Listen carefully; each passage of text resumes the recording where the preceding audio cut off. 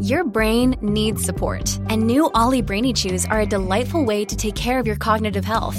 Made with scientifically backed ingredients like Thai ginger, L-theanine, and caffeine, Brainy Chews support healthy brain function and help you find your focus, stay chill, or get energized. Be kind to your mind and get these nootropic chews at ollie.com. That's OLLY.com. These statements have not been evaluated by the Food and Drug Administration. This product is not intended to diagnose, treat, cure, or prevent any disease.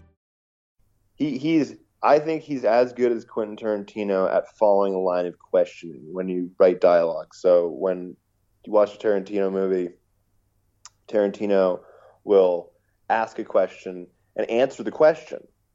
And then he might answer that question with another question. And then he might continue down that path for a long time until he gets to an answer that he's satisfied with, that when watching a conversation, you go as the audience, yeah, I know how they got there because it made sense. It tracked the whole way. It took a while, but because it was real and because the conversation was based in things that I would actually ask questions about and questions to, it doesn't just jump to a point because the writer needs it to get there.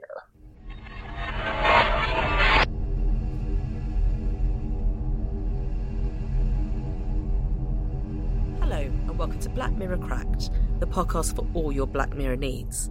My name's Chandrika and I'll be your host. And today we've got one of the stars of season 3 Skyping in, which is super exciting. So we have Wyatt Russell, who played Cooper Redfield in Playtest. Almost 3 years ago now, I was doing a movie in Atlanta, and my girlfriend and I were like, "What's this?" Turn it on, and we saw the first one we saw was I think it was Be Right Back is what it's called, with Domhnall Gleeson. And it was so good. And I was like, what the hell is this show? Watched all of them. And was like, wow, that was great. Whatever. English show, like obviously totally off my radar as far as an actor. And then about a year or two later, whenever Netflix picked up the show, which I had no idea they even did, I got a call from my agent going, yeah, so they're like interested for this thing like Black Mirror. Like he didn't even know what it was. And I was like, what? Like, yeah, like what do I have to do? Who do I have to talk to? So they put me on the phone with Dan Trachtenberg, the director. We talked for a couple hours, and totally hit it off. And we were like kindred spirits in a way when it comes to movies. And it was like yeah, let's do this and make it awesome. So it was kind of a cool way around the way it happened. When you got the script, did you have the ending in it? Was it the whole script, seeing as you're the lead? The ending was in it. There was little pieces that they hadn't quite ironed out completely, but the ending was sort of the ending. It was massaged when we were doing it, just in terms of getting it to the point where it was tracking in a way where people were going to ask the right questions. But it was pretty much in full form when I got the script. In terms of that character, Cooper, was he quite fully formed in Charlie Brooker's head and the maker's head, or did you have a sense of the character going in? Yeah.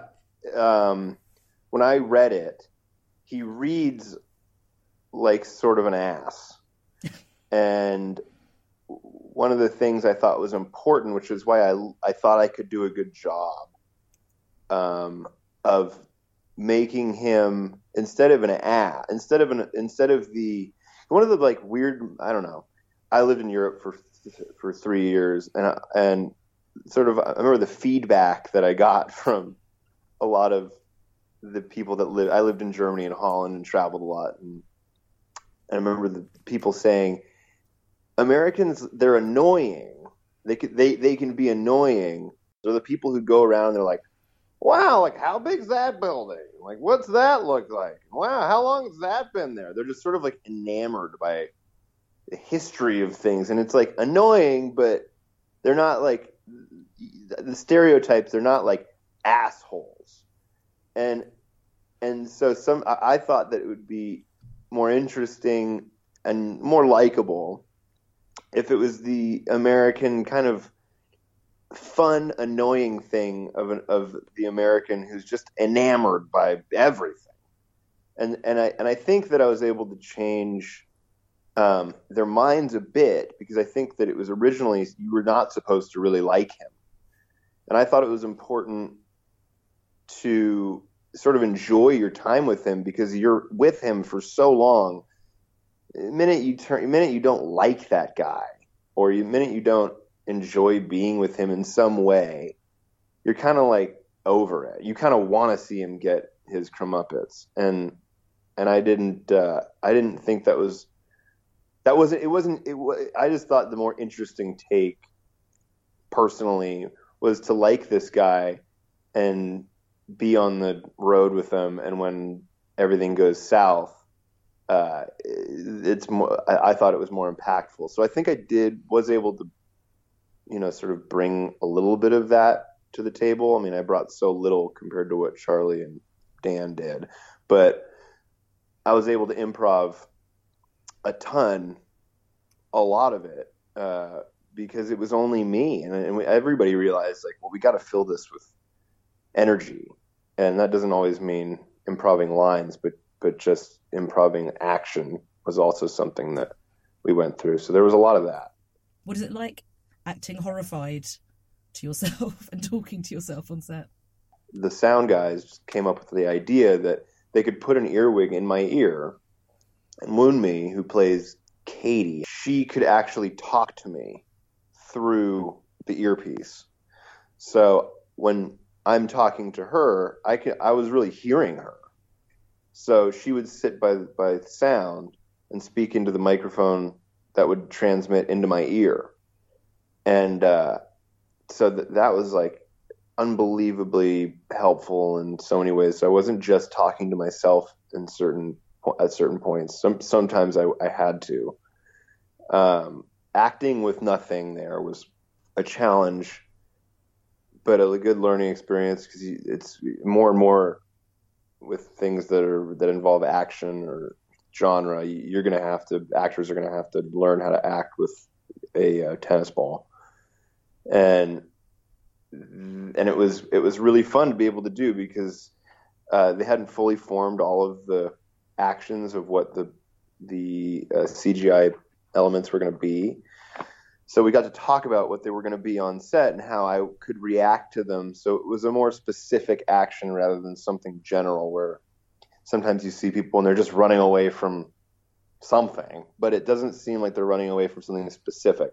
So it was really fun to be able to do that and add that to whatever the process of doing the show, because I think it added sort of a specific element that was nice to have. But yeah, you're pretty much acting with nothing. You just got to kind of commit and know that whatever's going to be put in there is going to look crazy and scary and weird. But yeah, it was fun to be able to do it. It's such a huge emotional journey, and actually takes a hero that seems really happy to a really dark place. I think you don't see that very often on TV. Yeah, you don't see it. Charlie's able to tap into this nature in people where there's something satisfying about seeing the dystopian future of what you would look at as the exponential growth of if this thing happens. So it's so great, because it truly is. He writes, I don't even know if this is like the term that would make sense, but he writes in an exponential fashion. So when he takes one kernel of truth that really happens, that's a real thing. Everything starts out, they're real, like a dating app or VR or the new dog one where the autonomous killing machine is killing everybody. Those are real things that exist. And then he just takes it and goes exponentially, like, okay, well, if this happened, then what if this happened? Then this would happen, then this would happen, this would. And it doesn't take away from it. It only adds to the reality of the situation. So at the end, you're left feeling like, oh my God, that could really happen. And it really could. It like really, really actually could happen if things took a turn here or there. And there's something satisfying about, I think, knowing that you're in the hands of a writer and filmmakers that he pairs himself with, or that is paired with, that are able to bring you on the ride, and you know you're in safe hands, to where when you leave, you're like, that was stupid. That'll never happen. But when you leave going, oh my God, that could happen, there's a satisfying thing in that. Like being able to sort of like look into the future and trying to avoid the perils of what technology can do. It's like they're all warning tales. And there's something satisfying because you know it's so sci-fi that it's not going to happen tomorrow, but it's really that the people usually get what's coming to them in a way.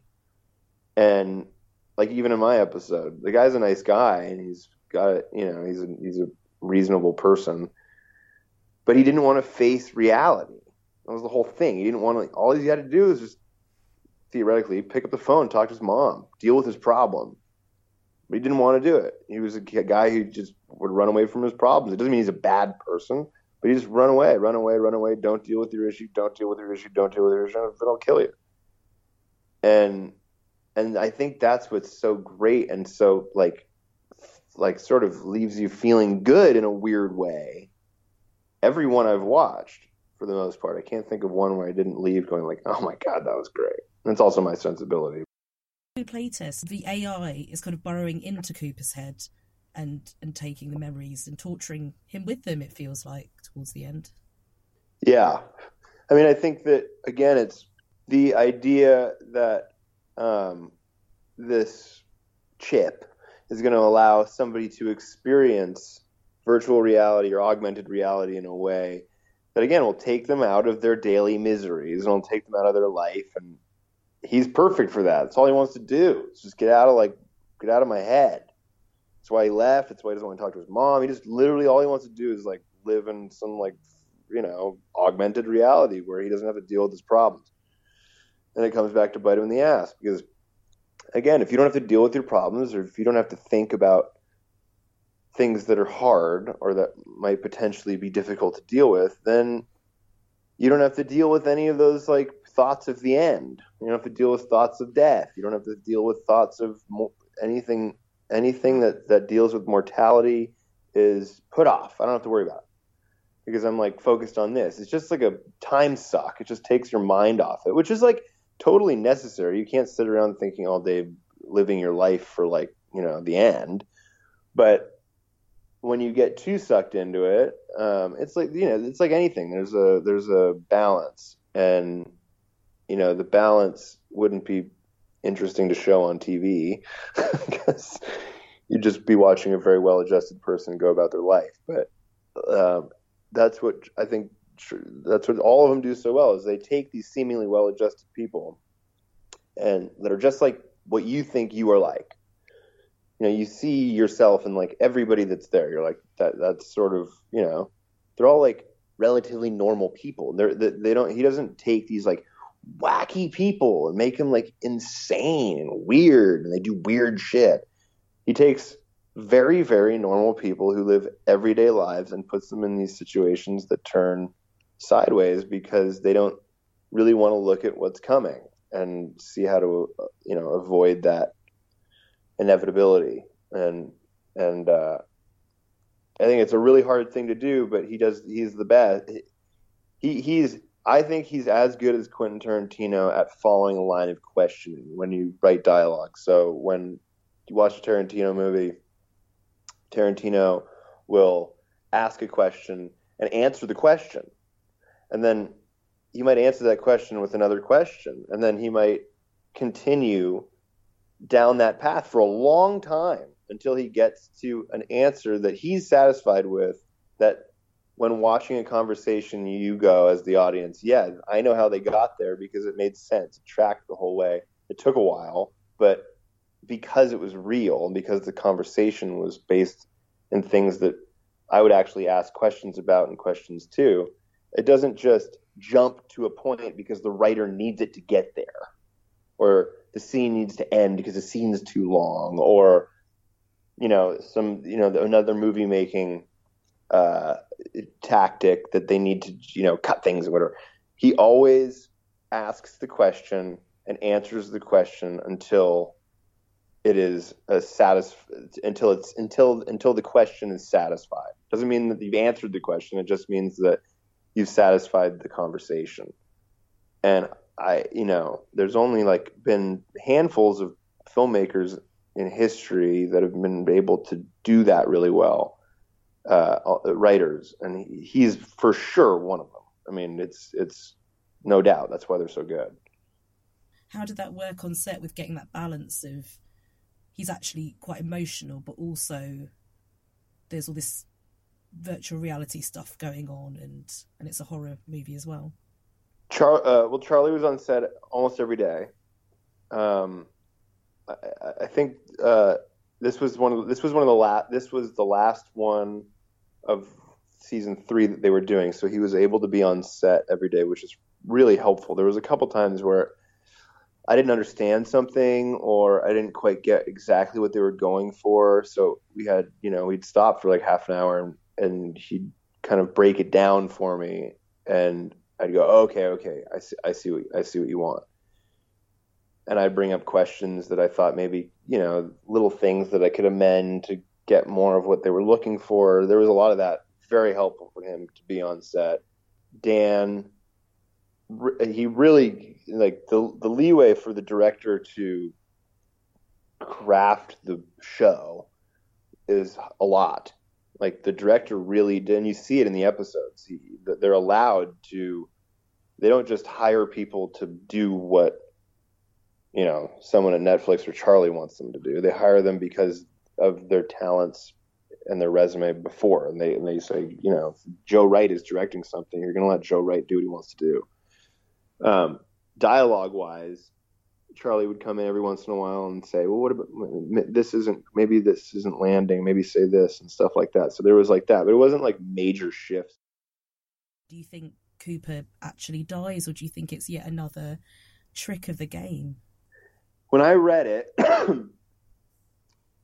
I always felt, and I still do, I don't know if Charlie feels this way, or if he wrote it with this in mind, or if Dan did, or I don't know how they feel.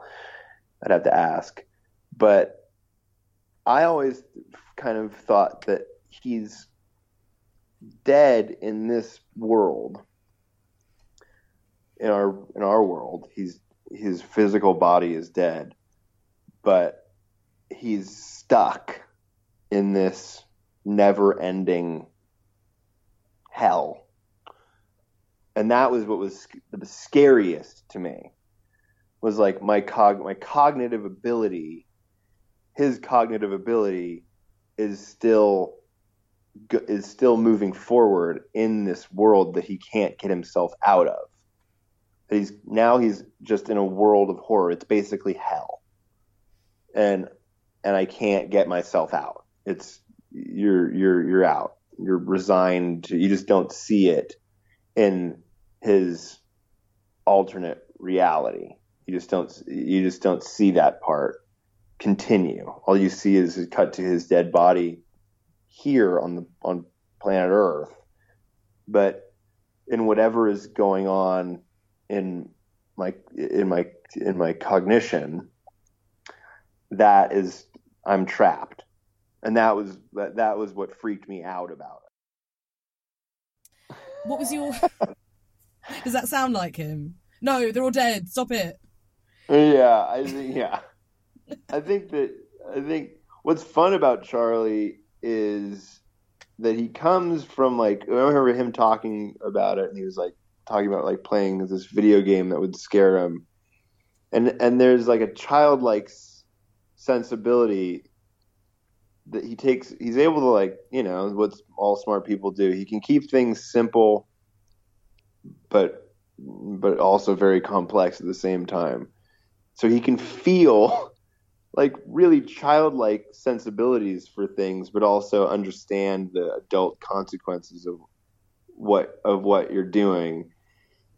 And why would Charlie ever want to really tell what he actually was feeling during those writing moments that he's having alone, inspirational moments having when, you know, you have these creative thoughts. Truth is, you don't really know. You don't ever really know what you think. That's why I like his writing. Is I don't think he goes in knowing what the people think, and it's like preaching this thing. It just takes a kernel of something, and he lets it play out. So I don't think Charlie, I'm speaking for him, but I don't think he is like this set knowing thing about everything where he goes in going, this is what it is, and this is what it is, and this is what it is. It's all open for interpretation. It's just you watching somebody go down the rabbit hole. And, you know, on that one, a Metalhead, I mean, she's definitely dead. That one, I'm like, for sure, she's dead. I'm like, I hope she's dead, because it's fucking, you can't deal. I don't want that one's just like, get it over with, please. I don't want to see you struggle or like, you know, hurt anymore. But yeah, I don't know. I think he prefers to live in the world of, you know, no one really knows. What was your favourite scene to act out in Playtest? Do you have a particular favourite? My favourite scene, the gopher scene was fun. The first day, because it was like 3 days of like hitting gophers. It got kind of like tiring towards the end. But that one in the beginning was fun. You know what was my favorite scene was when I see Peters, and I'm like doing karate. They probably have like 45 minutes of outtakes, because that was all like just me doing karate to air. Like no one was there, so it was fun just to be able to, like, you know, none of that was in scripted. It was like, you know, just I get scared by him, but I thought it'd be funny to, like, you know, do fake karate, like I had some pent up aggression in the past against this guy, and now I could take it all out on him because he wasn't like really there. That one was fun. If you could be in any of the other Black Mirror episodes, which one would you be in? The one I like most is Be Right Back. Yeah, because that one's really taps, like, at least something to me. That one hits like the love note really hard, because, and also Domhnall Gleeson's like one of my favorite peer actors, you know, like people, I guess, my age. It really hits. I think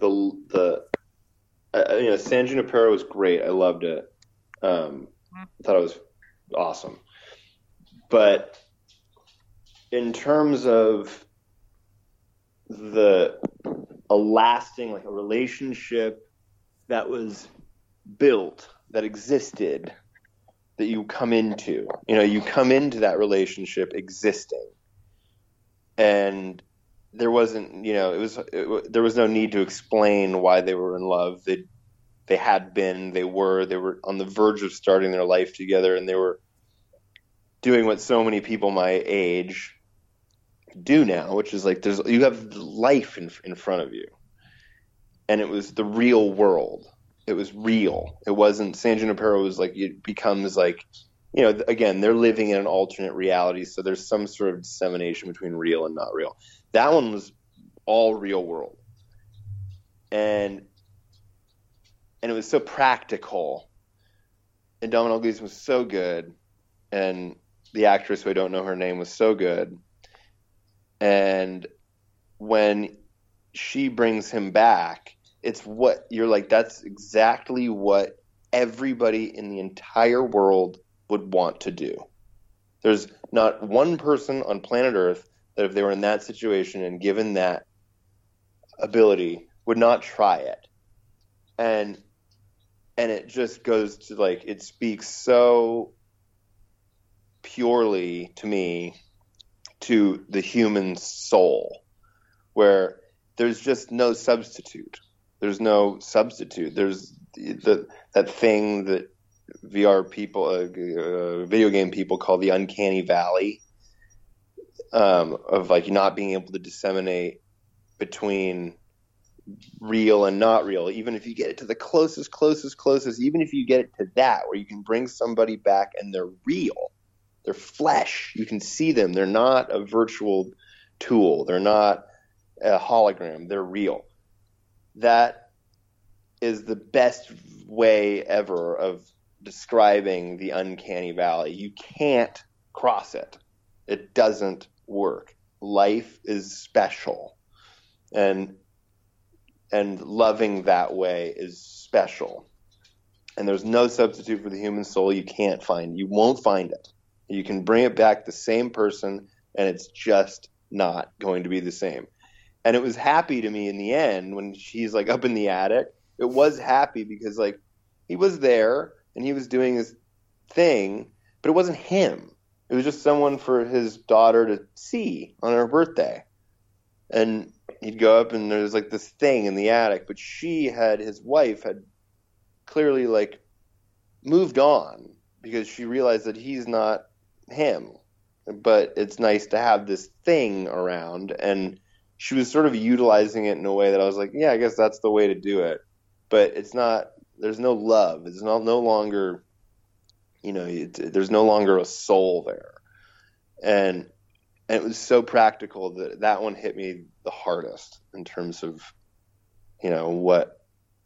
just the defining the human soul versus what AI or computers would be able to do in the future.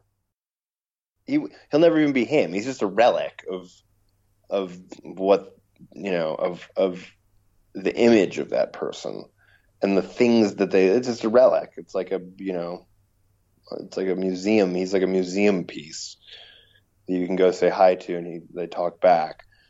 But yeah, that one just in terms of defining the human soul, I don't think there's one to me that's come close. It was also it was such an interesting time probably for Charlie, where it was this, little like show on like a weird, on the alternative network in the UK. And it had an independent spirit to it, where it didn't have it wasn't like a crazy high insane like leap into some sci-fi world, where some things have now been put into this real sci-fi world. Like I noticed in this number 4, they've used the chip a lot in terms of like implanting something into somebody's brain. You can see their thoughts, you can see their future, obviously, because that works. That's something that we all look at, and that's on a lot of our minds. This AI ability that we can implant into ourselves. But that one was like, I don't know, that one was also probably the most existential of all of them. And that sort of always ends up being my favorite subject, because there's so many questions that are really unanswerable. And it leaves you with just the idea that even though you can touch it, feel it, smell it, be there with it, there's something that I can't explain. I can't explain it, but it's not there. And it's the soul. I can't touch it. I can't feel it. But I can tell you it's wrong. And that Be Right Back and captures that in a way that's like nothing else I've seen really does. He's so good in that.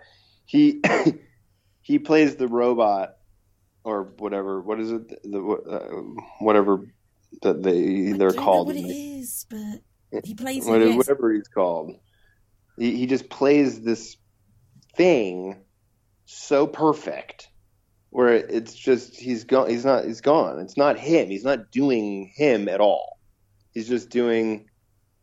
It's just there's a blankness there. It's a blank slate. It's just not. It's just like one of my favorite performances in the past, 3 or 4 years, whatever, since it came on TV, because it's so subtle.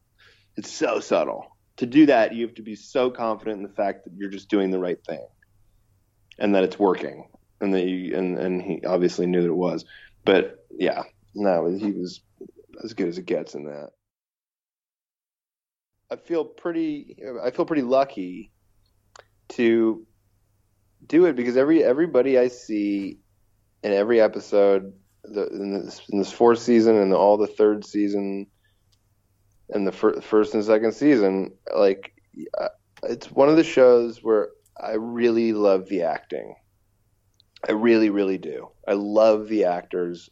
I just think they're like, they find fantastic people, and you don't always know who they are offhand, but every time you watch, you're like, man, that guy was good, or man, that girl was awesome. And I feel pretty lucky to just be in that crew of people.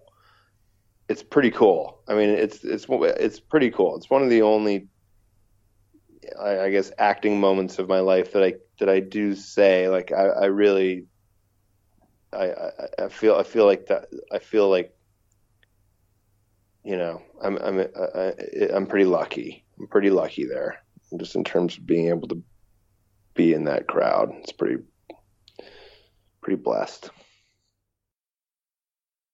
The first time ever where it was just me and the director and the writer, creator, figuring it out what was best, and it was just like, let's just make it work. It'll be fun.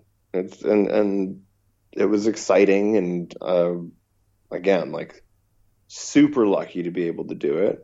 Super lucky to be able to get a part like that. I think I just happened to be the right person at the right time. I think is a big part of acting, big part of anything in movies, to be able to pull off what they wanted to pull off.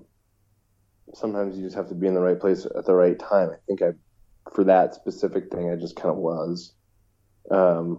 Whereas for other things, you're not. But for that one, I was lucky. So that was Wyatt Russell talking to us about his lead role in Playtest, and about being a Black Mirror fan, and also getting into Be Right Back, which is a great episode and a really interesting one to talk about. So thank you for listening. And if you enjoyed this podcast, please rate, review, subscribe, click all the stars, tell all your friends, put a message in a bottle and put it out to sea, and hopefully someone will be listening to it in about 20 years. Pop a message on a pigeon, whatever works for you. But do share the fact that you enjoyed this with other people so they'll find us. And until the next time, goodbye.